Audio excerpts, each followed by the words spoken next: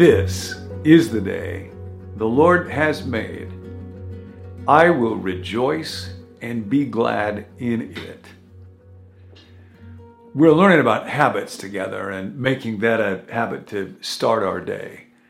And I want to start by thanking all of you who responded when we asked, what habits do you have that you want to break or that you want to form? It was amazing. Over 1,000 responses came in, and they really helped me think about this topic.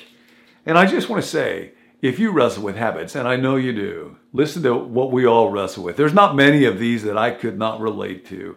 Problems around food or my body or using alcohol or misusing alcohol. Anger management, being critical, self-talk that's negative. Negativity was huge. Tons of us wrestle with that. Phone screen time, misusing technology, wasting time was huge. Eating or picking at my nails, complaining, judging was off the charts. We apparently are a very judgmental group. Lust, pornography, mindless activity, using language in inappropriate ways, not exercising, not caring for my body, not being patient enough with other people, procrastinating. I think there were over 100 folks who talked about procrastination in one form or another. Wasting time, not handling money well, worrying. One comment was really poignant to me. One person said, I would be as embarrassed to say what my worst habit is, even in an anonymous survey. And I thought there's so much shame around this, and every one of us experiences this because we get enslaved by something as silly and trivial and mysterious and confusing as habit. So know and be encouraged, you are not alone. We are a mess. We here in the Fellowship of the Withered Hand, I can't do it. We're just a mess. I wish we were all in a room together so we could hear everybody say, me too, me too, me too. That's part of why we're looking at this stuff. Now, it's precisely to people like us that Jesus comes. This is in Matthew, the 11th chapter, I think, verse 28. It says, come to me, all you who labor and you're heavy laden, you're burdened, you're troubled, you're tired, and I will give you rest. And then he says, take my yoke on you and learn from me. For I'm gentle and humble in heart. You'll find rest for your soul. For my yoke is easy and my burden is light. Now, that's an odd, paradoxical thing to say. If you're tired, I'll give you a yoke. A yoke is an instrument of labor. But he says his yoke is easy. So we're not called to be passive. He doesn't say just come here and lay down for the rest of your life. This is to be a very engaged life. And yet not defeating, not burdensome, not oppressive to our souls. What is that about? Well, Dallas Willard says that the easy yoke is about learning from Jesus a way of life through which we can be at home with the Father, receive power from the Father. It's opposed to trying to grind my way through life by my own limited willpower. Try to do the right thing now. Try to do the right thing now. Try to do the right thing now. That's exhausting. That's the hard yoke. Laying burdens on people. You got to do this and not giving them any help with how do you become the kind of person who naturally does what is right, who naturally loves, who naturally speaks the truth. And what that's about is habit reformation. Because God has given us the gift of habit, and when something becomes habitual, then I do it with increasing ease. And it doesn't take a lot of thought or effort or willpower, and I become more effective in it. When somebody is habitually able to play baseball or play the piano, they do it with grace. They do it gracefully. Grace is a sign of habit transformation. But I know, as soon as I talk about habit formation, there'll be some of you, Nancy, I'm talking to you, who say, not me, this sounds like the hard yoke again. The idea that I'm just supposed to be some person who is obsessed with this habit, who's going to tell me what habits I have to do, and what if I don't like them, and it's difficult and it feels mechanical and robotic. So, let's talk for a moment about habit formation in Jesus' name with Jesus' way. And I actually want to use work by an author who wrote the book Tiny Habits. He's a Stanford design guy, B.J. Fogg. And he says, when it comes to cultivating habits or action, there's always three ingredients. Anytime you take action on something, it will involve these three elements: motivation, ability, and prompt will come together. Motivation is, I got to want to do something. And the more you want to do something, the more likely it is that it will happen. I have a friend who loves to surf and who loves to ride horses, and so does those things recreationally. Now, in the doing of them, in that practice, habitual strength is being built up so that it becomes more and more effortless and easy and graceful. But it doesn't feel like habit formation. Why? Because the motivation level is so high. Now, on the other hand, there's ability. The higher my motivation is, the more likely this behavior or action is to happen. The harder it is to do, the less likely it is to happen.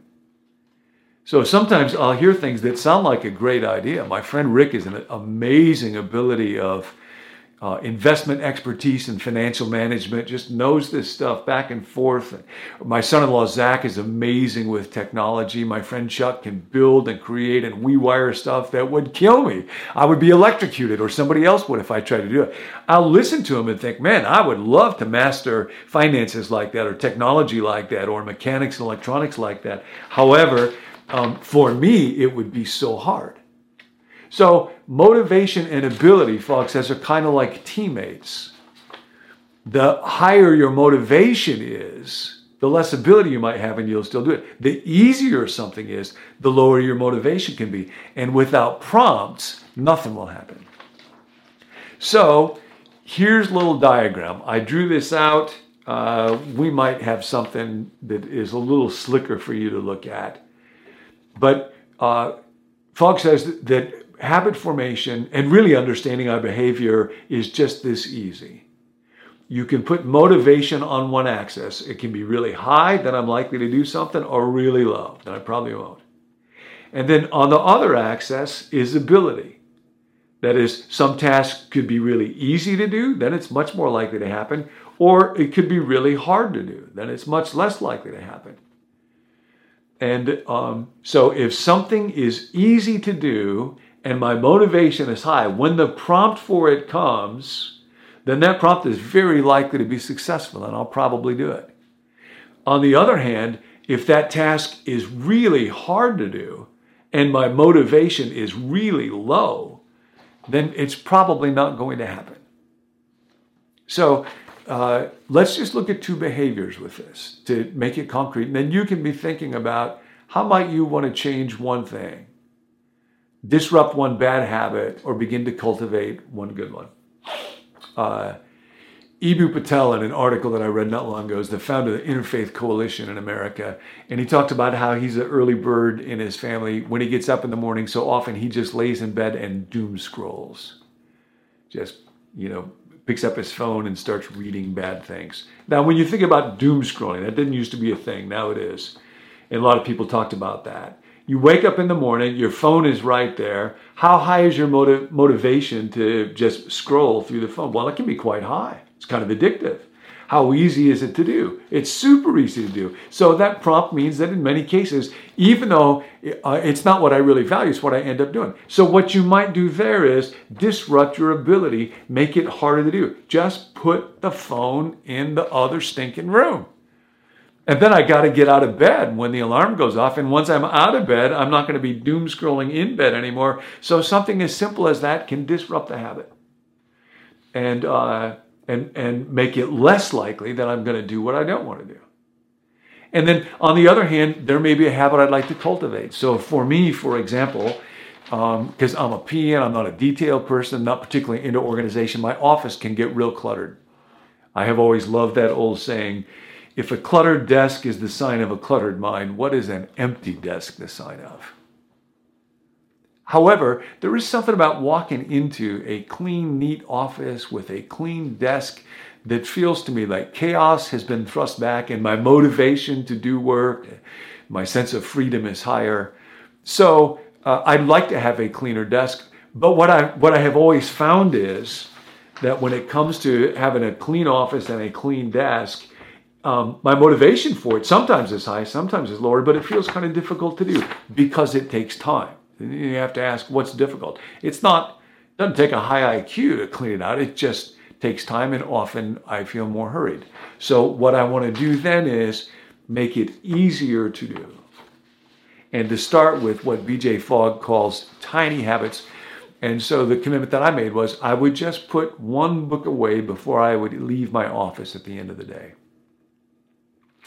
And part of what I'm discovering is I have been doing, trying to build habits wrong for years and years and years in 3 ways, but I don't have time to tell you what those 3 ways are today, so I'll tell you that next time. I have been getting it wrong, and it actually can be a quite simple thing to begin to disrupt wrong habits or cultivate right habits in ways that can be quite powerful, and that's part of the easy yoke. So we'll get into what those 3 dynamics are, where have I been getting it wrong, and how do you begin to get it right.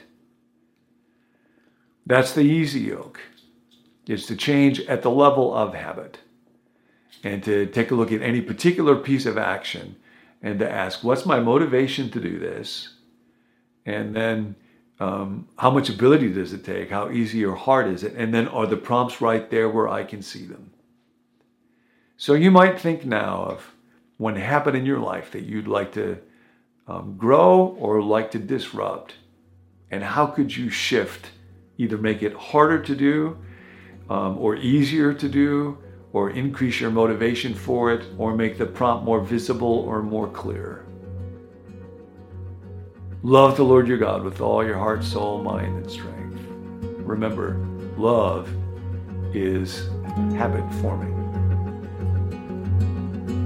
Hi, I'm Tim. Thanks for joining us. You mean so much to us as a community, and we hope that this series helps you build some new habits in your life to help you grow spiritually one day at a time. And we want to hear from you throughout this series. If you have questions, you can put them in the comment box wherever you're watching, or you can email us or text us. And at the end of the series, we're going to sit down with John and talk about some of your questions. For more resources, you can visit becomenew.me. And to spread the word, you can hit subscribe, share this video with a friend, or give us a review on podcasts wherever you're listening. We'll see you next time.